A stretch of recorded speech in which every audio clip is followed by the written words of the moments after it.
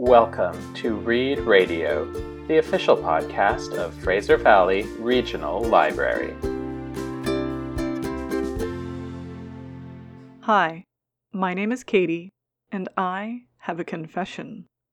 I love books that take place on the pristine grounds of elite academic institutions where unassuming people are suddenly exposed to something dark and sinister. So when I read the synopsis for Mona Awad's contemporary adult horror novel Bunny, I knew I needed to read it. Samantha Heather Mackey is an outsider who prefers to spend her time alone, navigating her dark thoughts, rather than with the bunnies who attend the same highly selective MFA program at New England's Warren University. We call them bunnies because that is what they call each other, explained Samantha, who despises them. After all, they represent everything she is not. They are rich and hyper-feminine, and spend all their time fawning over each other with childlike enthusiasm. But when Samantha receives an invitation to one of the bunnies' fabled smut salons, she cannot resist attending. But the smut salon is just the beginning, as Samantha suddenly finds herself in the midst of the cult-like world of the bunnies and the cloying embrace of their monstrous writing workshops.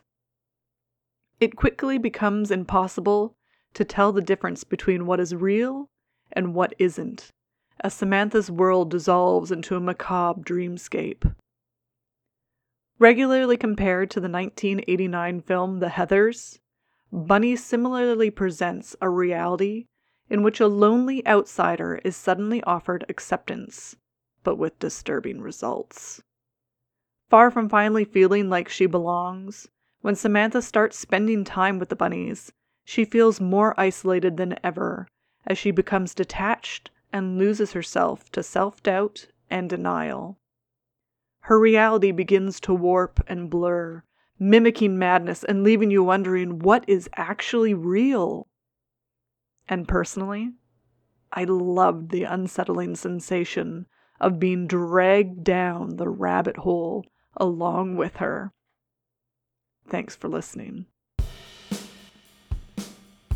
To get personalized reading suggestions from Fraser Valley Regional Library staff, go to our website, fvrl.ca.